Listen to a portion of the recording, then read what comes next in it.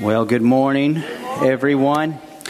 I just want to give you kind of a heads up this morning. We're going to be painting with some very broad strokes. This morning, we're going to be painting in high contrast. And we're not going to be talking about gray areas. We're not going to be talking about... In the early service, I really believe that we painted with such high contrast in the message. I believe that's when God shows up, because I believe there's a presence of God here. What I'm experiencing and through the early service and even this morning in this service, there's a presence of God here because He said, if I be lifted up, I will draw all men to me. So this morning what we're going to do is we're actually going to create a really high contrast picture of who God is. We're going to be painting the devil dark. And we're going to be painting God with light. And we're going to say there is no room in the middle. And we're just going to give us these vast extremes this morning. Because our key scripture in John 10:10 is where we're going to start. How many of you know that we live in a dark world? If you have not experienced spiritual darkness, if you have not experienced the demonic realm, I do want to talk a little bit this morning as we go on about that. And actually a lot of what we're going to be talking about this morning, we are going to be talking about the devil. We're going to go ahead and expose him for what he is this morning, but then we'll move on from there. So John 10:10 says this. He said, the thief, we know who that is, does not come except. If we read that first part, we would be like, hallelujah, the thief does not come. But that's not what it says. Except to steal and to kill and to destroy. Everybody say steal. Everybody say kill. Everybody say destroy. Now say, aha, devil, I found you out. Jesus has already told us what the devil is about. He called him the thief. That's his name. He can't do anything but steal because he is the thief. The words out of Jesus' own mouth. Let me read you a quick story. On the night of September 19th, 1910, Mary Hiller was awakened in the middle of the night by a noise downstairs. She immediately roused her husband, Clarence, and going downstairs, he ran into an intruder on the staircase.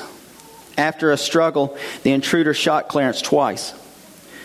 The intruder, upon fleeing, touched the wet paint on a porch rail outside the house, leaving behind 4 perfect fingerprints. A man named Thomas Jennings was apprehended by police a short time later, and the prints in the paint were so pronounced that the investigator decided to see if they matched the ones on Jennings' fingers. They did, and he was convicted because of it. And it was the first time that prints were used to connect a criminal to his crime. There are 7.4 billion people in this world. And I don't think that we grasp what that number really looks like. 7.4 billion is beyond what you could ever count. If you had lifetimes to do nothing but count, you could not count all the people in this world. 7.4 billion people, and no 2 people on this planet have the same fingerprints. And you say, people say they don't believe in the design of God. And it's 7.4 billion people, no 2 have the same fingerprints. I just have to argue with you about that. Not even identical twins. Identical twins do not have the same fingerprints, because fingerprints form in the womb at 10 weeks old. You know what that tells me? That a person, a human being, has fingerprints and has a design and a call of God on their life and a destiny unique to everyone else in the world at 10 weeks old in the womb. And and we can go down a whole different road with that subject, but that's not what we're here to talk about. The most used method to connect a person to an incident is fingerprinting. The Lacard's exchange principle is what investigators learn. And that principle says this, that you will always leave your mark. Wherever you go, you will leave something behind. So when someone comes and they commit a crime, investigators take for granted there's going to be something here that belonged to the criminal.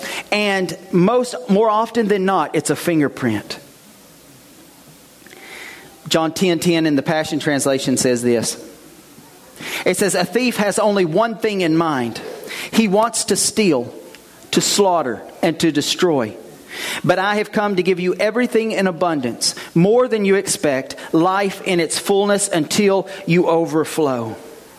Let's pray real quick. Father, we thank you for your word. Lord, I just pray that you would speak to our heart. Lord, that the things that you put on my heart over this past week to speak this morning, Lord, that it would be clear in the Spirit, and that you would give us ears to hear in the Spirit so that we would know what you're saying to us this morning. In Jesus' name, amen. I believe that there's a level of maturity that a believer can walk in where they can go into a situation and they automatically know who's been on the scene based on the fingerprints left behind. What do I mean by that? I mean that you, as a Christian, you can walk into a room and something has happened and you know it was the hand of God or it was the hand of the enemy. And guys, I'm telling you, we're stepping into a time in eternity. We're stepping into a time in this world and an age in this world where you're going to have to know the difference. Where we're going to have to know the contrast between the work of the enemy and the work of our God. When we walk into a situation, God doesn't get blamed for the devil, and the devil doesn't get credit for what God's doing, and we don't get those mixed up, and we don't walk out of a situation without doing anything because we're confused about where it came from. We're going to have to learn how we can walk into a situation and we recognize who's been there by the fingerprints left at the scene. And can I tell you, God nor the devil leaves a scene without fingerprints. They're always going to leave their mark behind. Everybody say this, say Satan comes to steal. John 10:1, if we just back up from John 10:10 that we just read at the beginning of this chapter, here's what he said. He said, verily, verily, very important, I say to you, he that enters not by the door into the sheepfold, but climbeth up some other way, the same is a thief and a robber. This is where he's introducing us to the thief. Later on, 9 verses later, he begins to outline what the devil stands for and what the thief is all about. But right here, he's introducing us to this thief. And he's introducing it this way. He's saying, if it comes any other way except by the gate, then it's from the thief. And the thief does not come except to steal. Nothing good ever comes under the table. Nothing good ever comes over the wall. Nothing good ever comes out of the view of the Good Shepherd.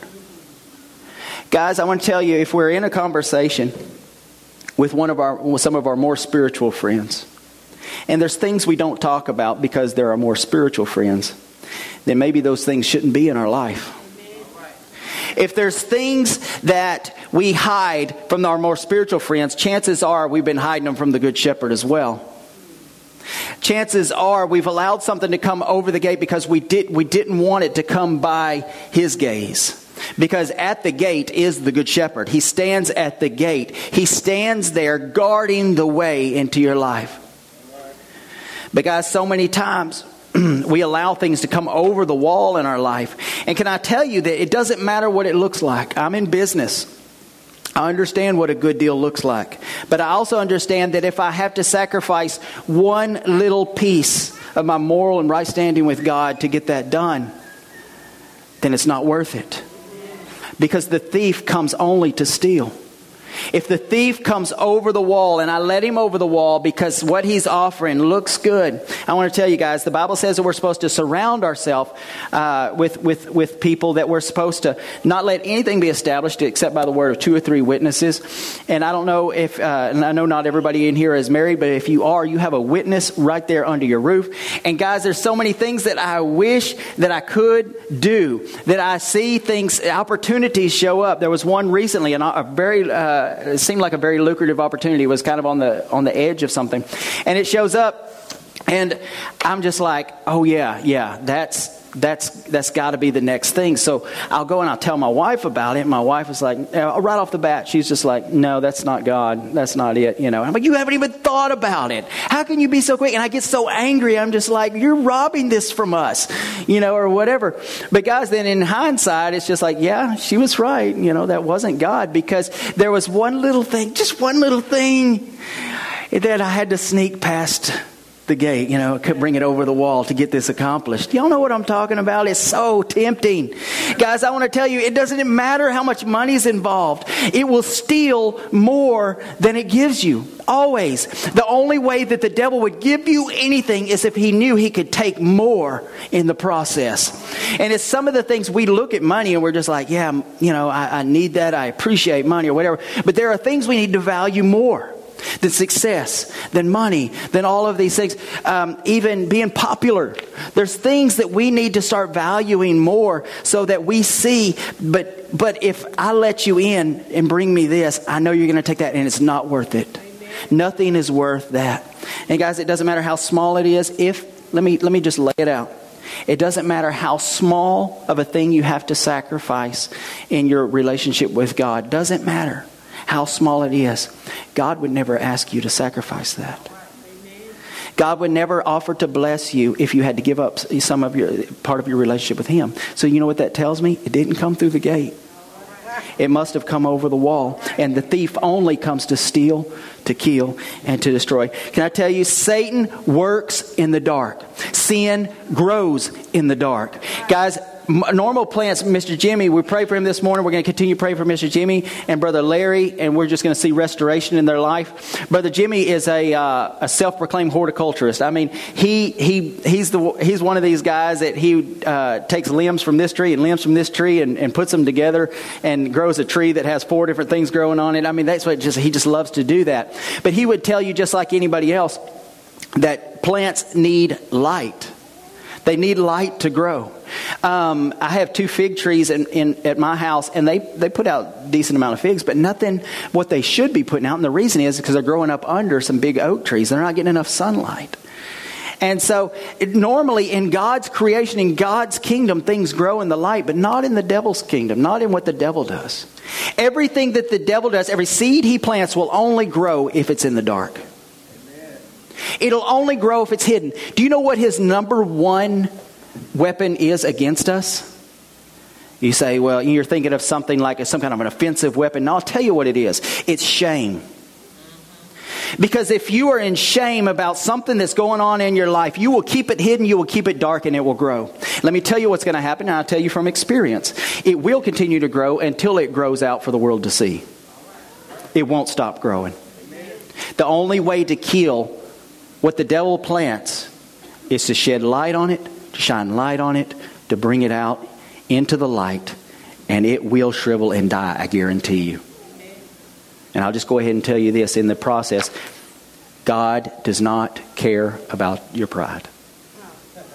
In the process, He is after your soul. And I'm just letting you know that you'll have to lay down some pride in the process. But we can get into some other. Okay. So Satan does not sneak in to bless you. He never has. He never will. He wants what you have. He is a thief. He's come to steal. He wants what you have. There is a kleptomaniac side to the devil. There are these people, there's this thing called kleptomania. We all know what that is, where someone goes into a house, they go into a store or whatever, and they cannot leave without taking something. It's a compulsion. It's a disorder. And so people, they'll come into your house or whatever, and they look around, and it doesn't even matter what it is. It doesn't even have to be valuable. It's not about that. It's a compulsion to steal something, and that's what the devil is. The devil is a kleptomaniac. He comes into your life, and he will not leave without taking something. He cannot. It's part of his nature. He has to steal from you. When you let him into your life, it will never end good, and you will never be increased. He will always decrease you. He wants to reduce you. He wants to get his hands on what doesn't belong to him. He wants your peace. He wants your joy. He wants your hope. He wants your health. He wants your sound mind. You will sacrifice something to get what he's got, because he wants to reduce you. Just like in the Garden of Eden, Satan is trying to present to us a different truth all the time. Did God really say? Did God really say that? He's always trying to get our eyes off of the life giver and on something else. And the only reason he's trying to do that is because he wants entrance. He wants entrance more than anything. And if you grant entrance, he won't leave without taking something. Satan, everybody say this. Satan comes to kill. He does not give life. There's nothing the God of this world can give you that will bring life. John 8:44 says this, and this is Jesus talking to the Pharisees. Can I tell you, the Israel during that time was living in a very, very dark time because the Pharisees were the spiritual leaders. And they were walking in deception. They had been completely deceived by the enemy. They were walking in deception, and Jesus called them out on it. But these are the spiritual leaders, which means everybody looked up to these guys. Everybody looked up to these people, to the Pharisees, because they were the representation of God in the nation of Israel. But the leaders had been deceived, and this is what Jesus told them. He said, "You are of your father, the devil, and the desires of your father you want to do. He was a murderer from the beginning and does not stand in the truth, because there is no truth in him. When he speaks a lie, he speaks from his own resources, for he is a liar and the father of it." Jesus could not have been more plain, or he could not have created a more awkward situation. But he spoke the truth and he laid it out. And here it is for us in black and white that he's saying that the devil is the father of lies. There is no truth in him. He will always lie about his intentions. Just remember that. The devil will never come into your life and be truthful about what he intends. He will always lie about his intentions, so it will never be obvious at the beginning unless you know the difference between his voice and the voice of the true shepherd. There will be a great falling away. In this world, as things began to heat up, there will be a great falling away. The Bible says that. The Bible promises that there will be a falling away of people from the church. Yes, it is. And the reason that that can happen is because the devil is a good liar. And when things begin to heat up and the devil is on one side saying, the pressure's on this side and the devil's on this side saying, did God really say? And the devil's promising a way out, a way out, a way out. The devil's always promising something, but he's a liar. He does not give. He only takes away. Proverbs 14:12 says this. It says, "There's a way that seems right to us. That seems right to a man, but its end is the way of death." Have y'all ever watched these prescription commercials? The car dealership commercials are just as bad, but the prescription commercials where half of the commercial is a disclaimer, right?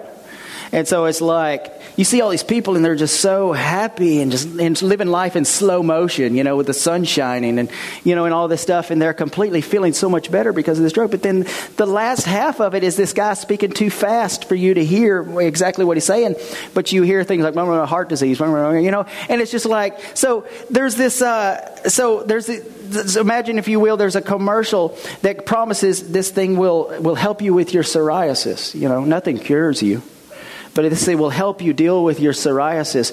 But one of the side effects is heart disease.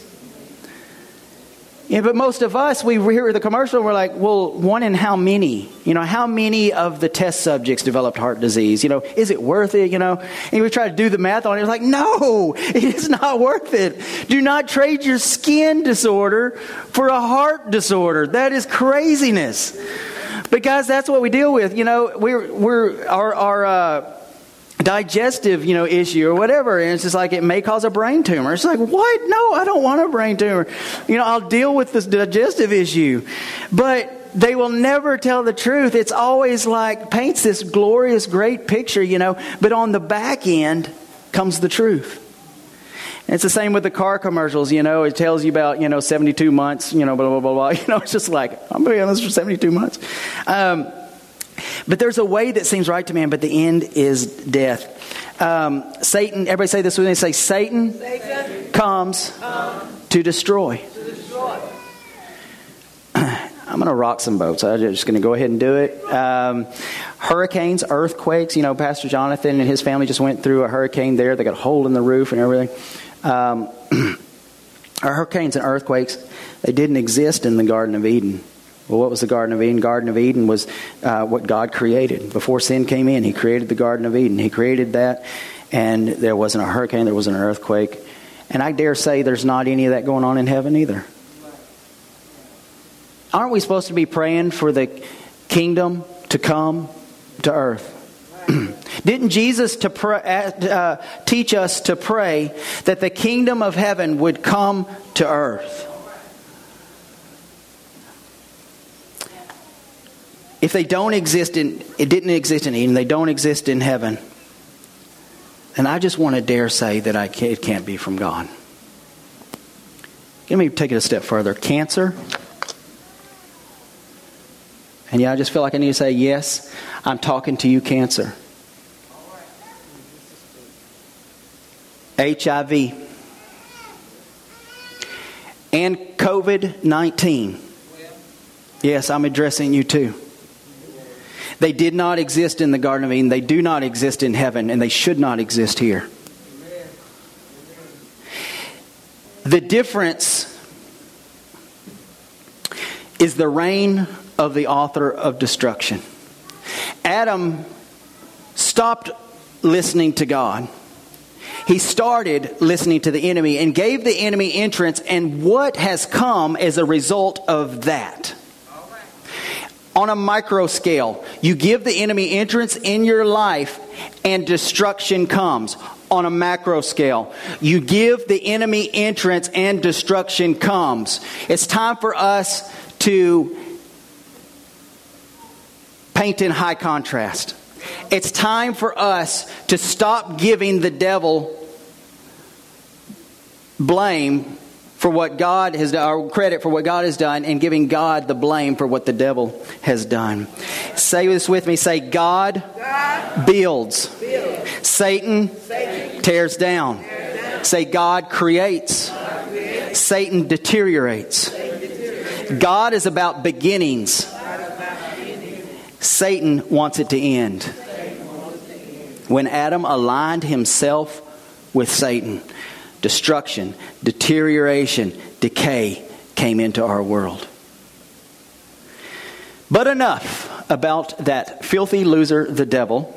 Let's talk about the other part of this verse, because Jesus said, I have come that they may have life, and that they may have it more abundantly. When God has been on the scene, the fingerprints left behind are specific only to Him. He is the only thing on this planet. The Holy Spirit is the only thing on this planet that has creative power. You can't pull something out of nothing. Nobody can. Nothing has creative power except God. And when we walk onto a scene and we see creative power, we know that God has been there. We know that He has the ability to create life out of death, but not just life. Life more abundantly that spills out. That's what in the Passion Translation it says.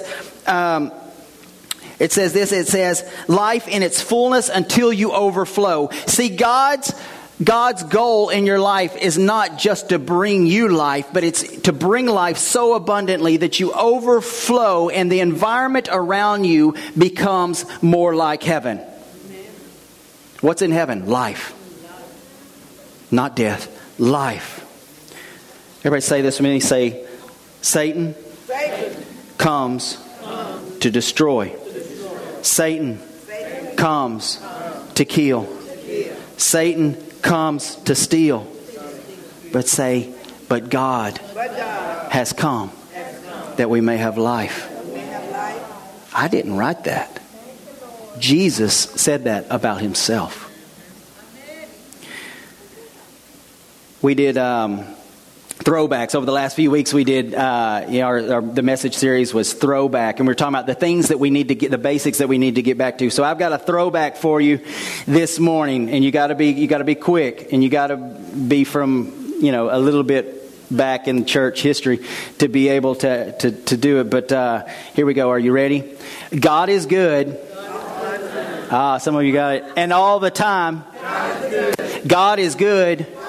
And all the time. God is good. I don't think we got it yet. And all the time. God is good all the time. No one has a fingerprint like our God. Nothing, when we walk into a situation and God has been there, it's got to be evident. We got to know that God was here. And how do we know? Galatians says this in chapter 5, verse 22. It says, but the fruit of the Spirit, what does that mean? It means where the Spirit has been, these things will be. The fruit of the Spirit is love, joy, peace, long-suffering, kindness, goodness, faithfulness, gentleness, self-control. Against such there is no law. That means when God is on the scene, unrestrained, doing what He wants in those He loves, those are the results. That is what comes from the Spirit of God being given full reign in a situation. Those things show up. Do you see hate, depression, unrest, short-temperedness, rudeness, evil, unfaithfulness, roughness, or selfishness on that list? No, those are the opposites of the words we just said. If you see those things, that is not God. The fruit of the Spirit. You know, those things sound a lot like the rotten fruit of the enemy. If we see those things, we know that the devil is working. And guys, I want to tell you, there's got to be something in us that clicks when we see the devil at work. I'm saying that it's time for us to walk into a situation, and when the devil has been there, something clicks in us that we stand against it. We're not confused about it. We don't walk away not wanting to engage, to avoid awkwardness or whatever. We engage. Because that's what we're here for. We are here to spread light in dark places. And a lot of us, we cover the light up and we back out slowly. But when we walk into a situation where the devil has been at work, we can't back up. We've got to let our light shine. You can trust God more than you can trust anything or anyone else. I trust my wife more than anybody else on this planet because we've been through a lot of years, a lot of hard times, and we've grown to really, really be able to trust each other. We've become very transparent with each other, and so we can trust each other very well. But I trust God more. Guys, I want to tell you something. If I misappropriate something that the devil has done, and I blame it on God, my trust for God just went a little lower. How can I trust someone that could do evil things? How, if I'm confused about that, and I know I'm really muddy in theological waters right now, but if I'm confused about that one fact, I cannot trust Him fully anymore. Guys, God is good. He's good to you. He's good to me. We cannot question that. We cannot allow ourselves to get in this gray area where, guys, I want to tell you, Jesus has painted here in John 10:10 with very high contrast strokes. He has high contrast colors. He said, this is the devil and this is me. You can trust me because I want to bring life and life more abundantly to you.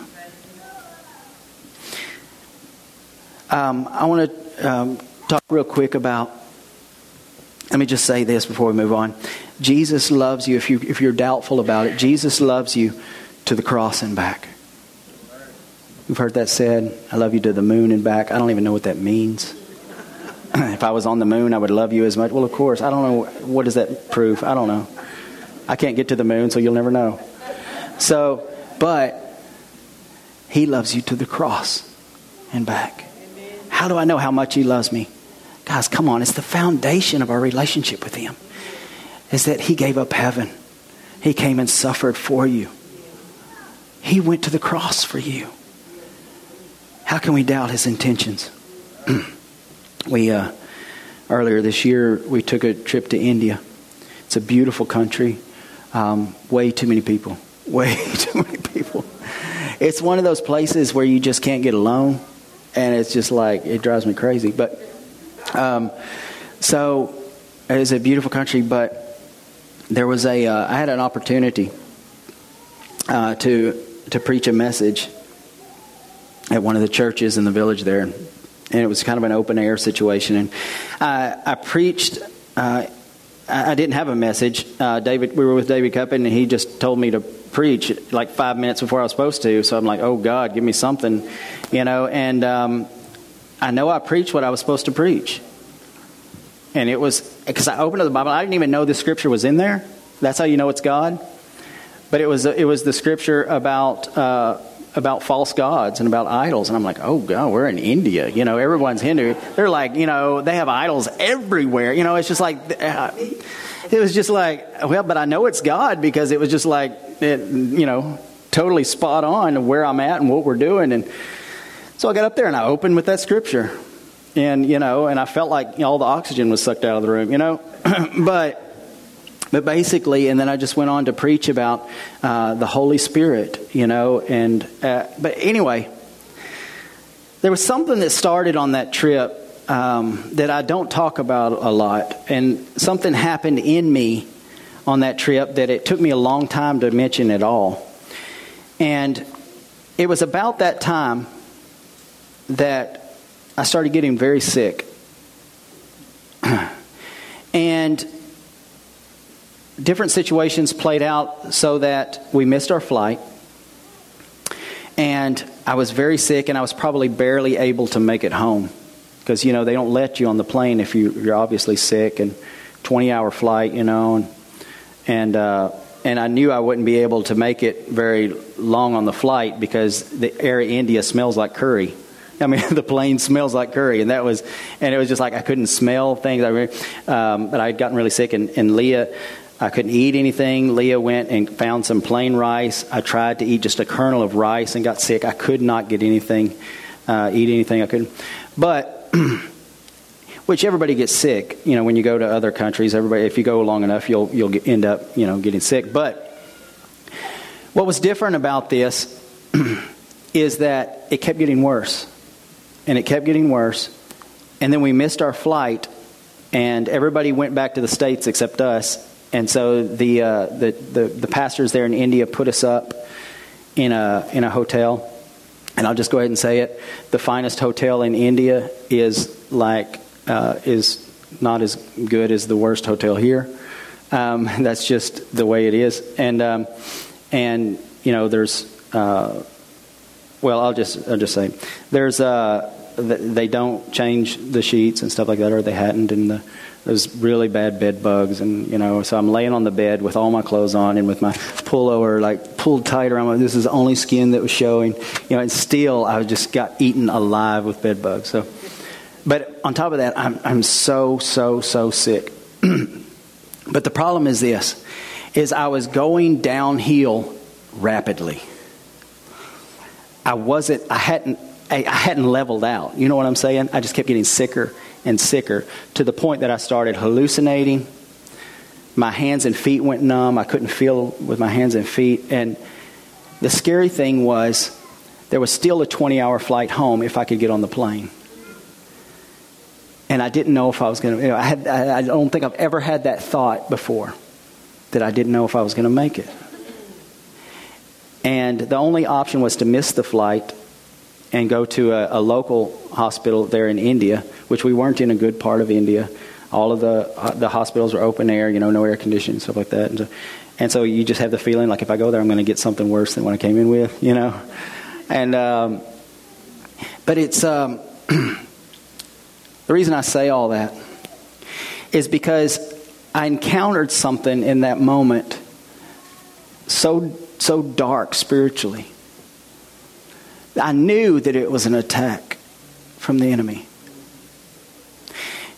And many of you know this story, that we finally got to the airport, and Leah, before we left, she still had Wi-Fi, and so she sent out a message to some people, to just pray for Jerry. We don't tell any details because I mean, honestly, you just, in some countries, you just want to get out of the country, before you start saying something. So anyway, she just said, we don't have the details, but just everybody pray for Jerry. Well, that Sunday, many of you were here, that Sunday, Pastor Cricket got up, and I didn't even know this until I went back and watched the Facebook Live. I hadn't put it all together yet in my mind. I went back and watched the Facebook Live, and Pastor got up here, and he said, well, we just got a message from Leah, and, we need to pray for Jerry. And it was just a short, simple prayer. But I did the math, and that's exactly the time that everything reversed. That's exactly the time when I went from, I don't know if I'm going to make it, to I couldn't even think a clear thought. I didn't know if I was going to be able to make it, to suddenly by the time we landed in Chicago, I couldn't wait to get to McDonald's. And so there was a McDonald's right there in the airport, and we ate a lot of McDonald's. And and immediately I reversed 10 times quicker than I got there. You know what I'm saying? And so the reason I tell you all of that is because I had a thought. I've had a lot of thoughts about that and a lot of revelations about what happened there. But the thought that I had was, there is spiritual darkness that I am not equipped for. There are things going on around the world that if it could have been reversed, there are people there fighting the spiritual fight right now that are 10 times the people of God that I am, and they're fighting against the darkness there right now, and they're seeing some turnaround and stuff like that. But it is dark, and there is a heavy oppression, spiritual oppression, on some places, and it made me afraid. Because for the first time in my life, I had experienced, as a young believer, you're just like, we come against this and we come against that, and there's really no idea what you're coming against. You're just told to do it. But then you come against it, and you're just like, I don't know if I want to do this. And I'm just going to be really candid with you. I had thoughts about, I don't think that I want to go forward in ministry. Just be really candid with you, because I know I'm going to bump up against darkness like that. And I'm not who I'm supposed to be to make a difference there. And I was overwhelmed. And on the other hand, I thought, I know I could probably become a spiritual giant if I prayed 8 or 10 hours a day. You hear about these people we heard the story, I think it was Jesse Duplantis was saying it, about how the devil in his hotel room moved his bed all around the room, No, that was, who was that? It's the old, anyway. But anyway, so moved his bed all around the room and everything.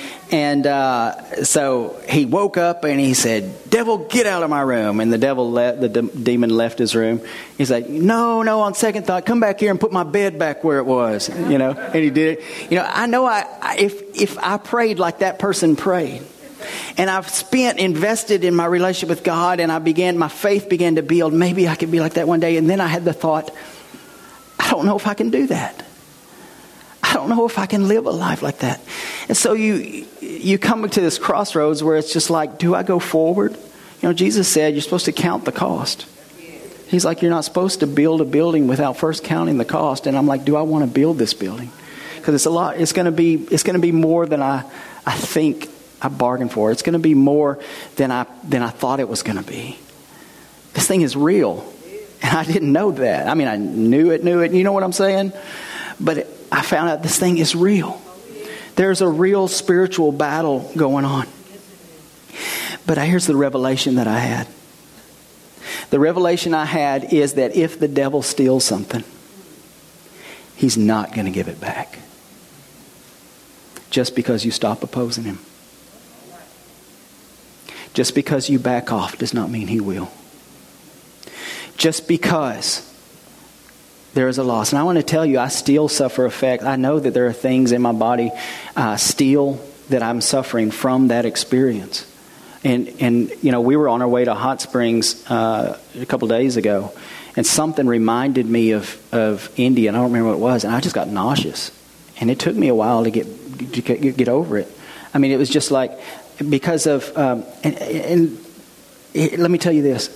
If we had gone to India for vacation, if we had gone to India to appreciate the land, the culture, the people, I think I would have had an awesome time. I think it would have been the most memorable trip I've ever taken. But that's not why we went. We went to oppose darkness. But the revelation that I've had recently is that the devil will not give it back. The revelation I had was that God is the only restorative power in the universe. And also I had this revelation that I couldn't stand against something. But this whole church,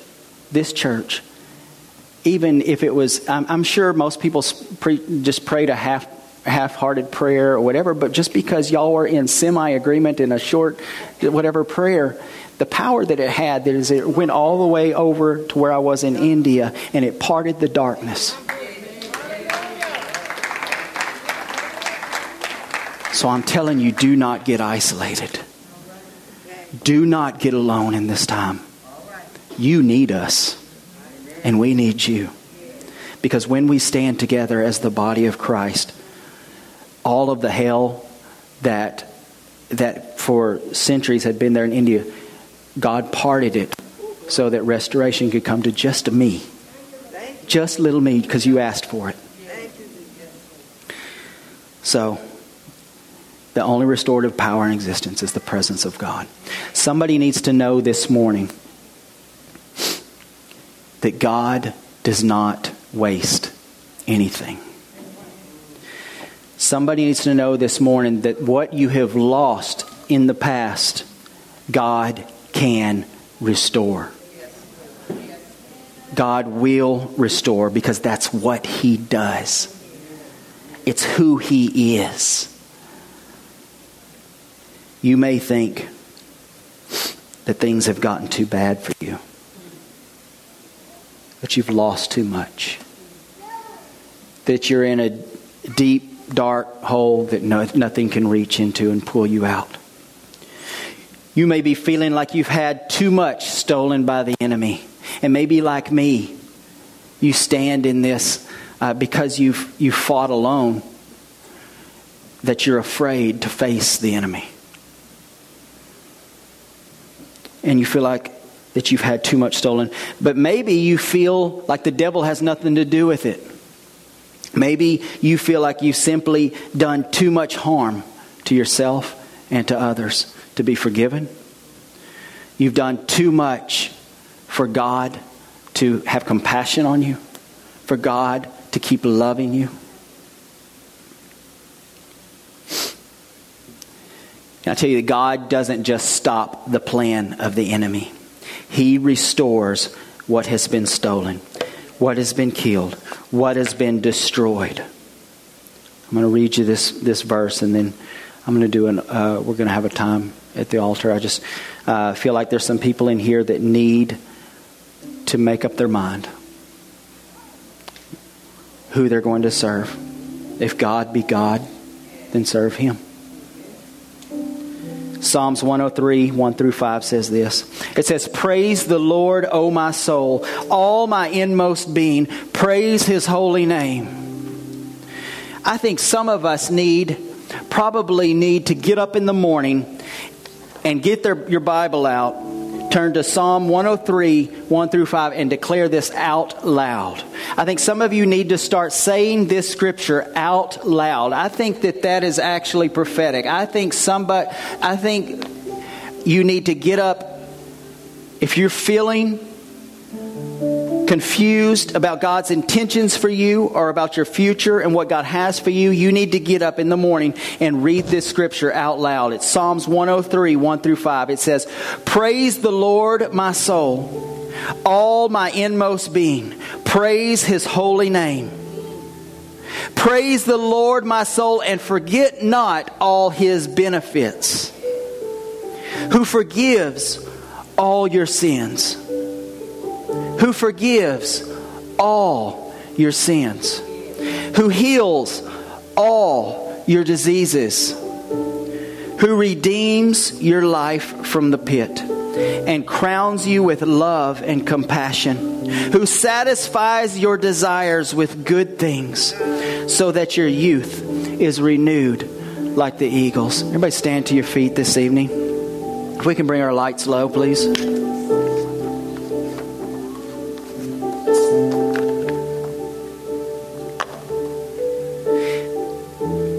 If you're in here this morning and you find yourself in a place where you really don't know which side you stand on, I'm not saying that you're living for the devil.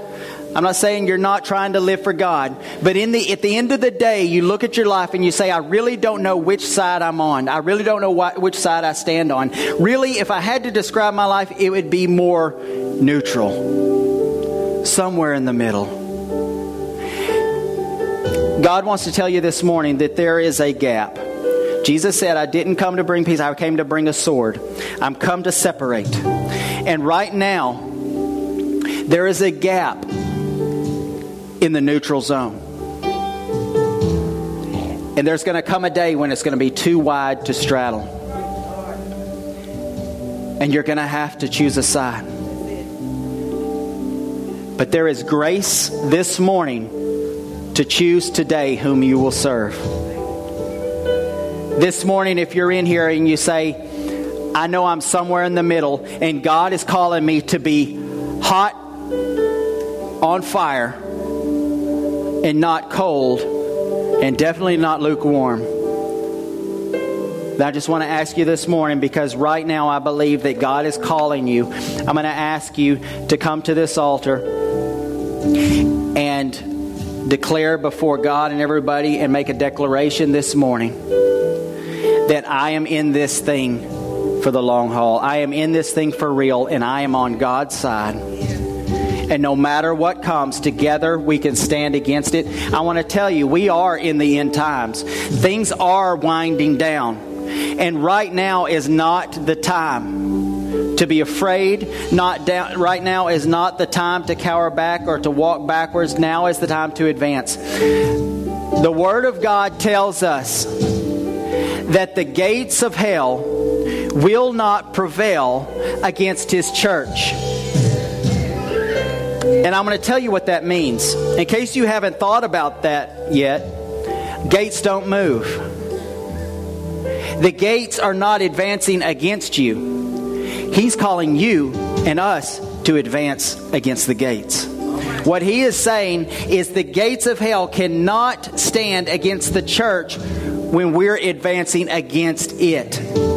We are called to be on the offensive. We are called to advance against the gates of hell wherever they are. In El Dorado, in your own life, in our culture, in our nation, you are called to advance against the kingdom of hell. You are called to advance against the gates. And they won't stand. The Word of God tells us, you say, well, I fought this thing, you fought alone. Together, the Bible says that the body of Christ will prevail against the gates of hell wherever they are. See, that's what the devil does. He comes into a place like where we were overseas, and he builds walls, and he puts up a gate. And he says, this is my territory now. And some of you here this morning, you have a place in your life where he set up a gate. And he says, this is my territory. The Bible says, you may have fought this thing alone, but the Bible says that the gates of hell won't prevail against the church. That means the gates of hell in your own life, the gates that the devil has put up in your own life, the church can advance together with you, and we can see those things broken.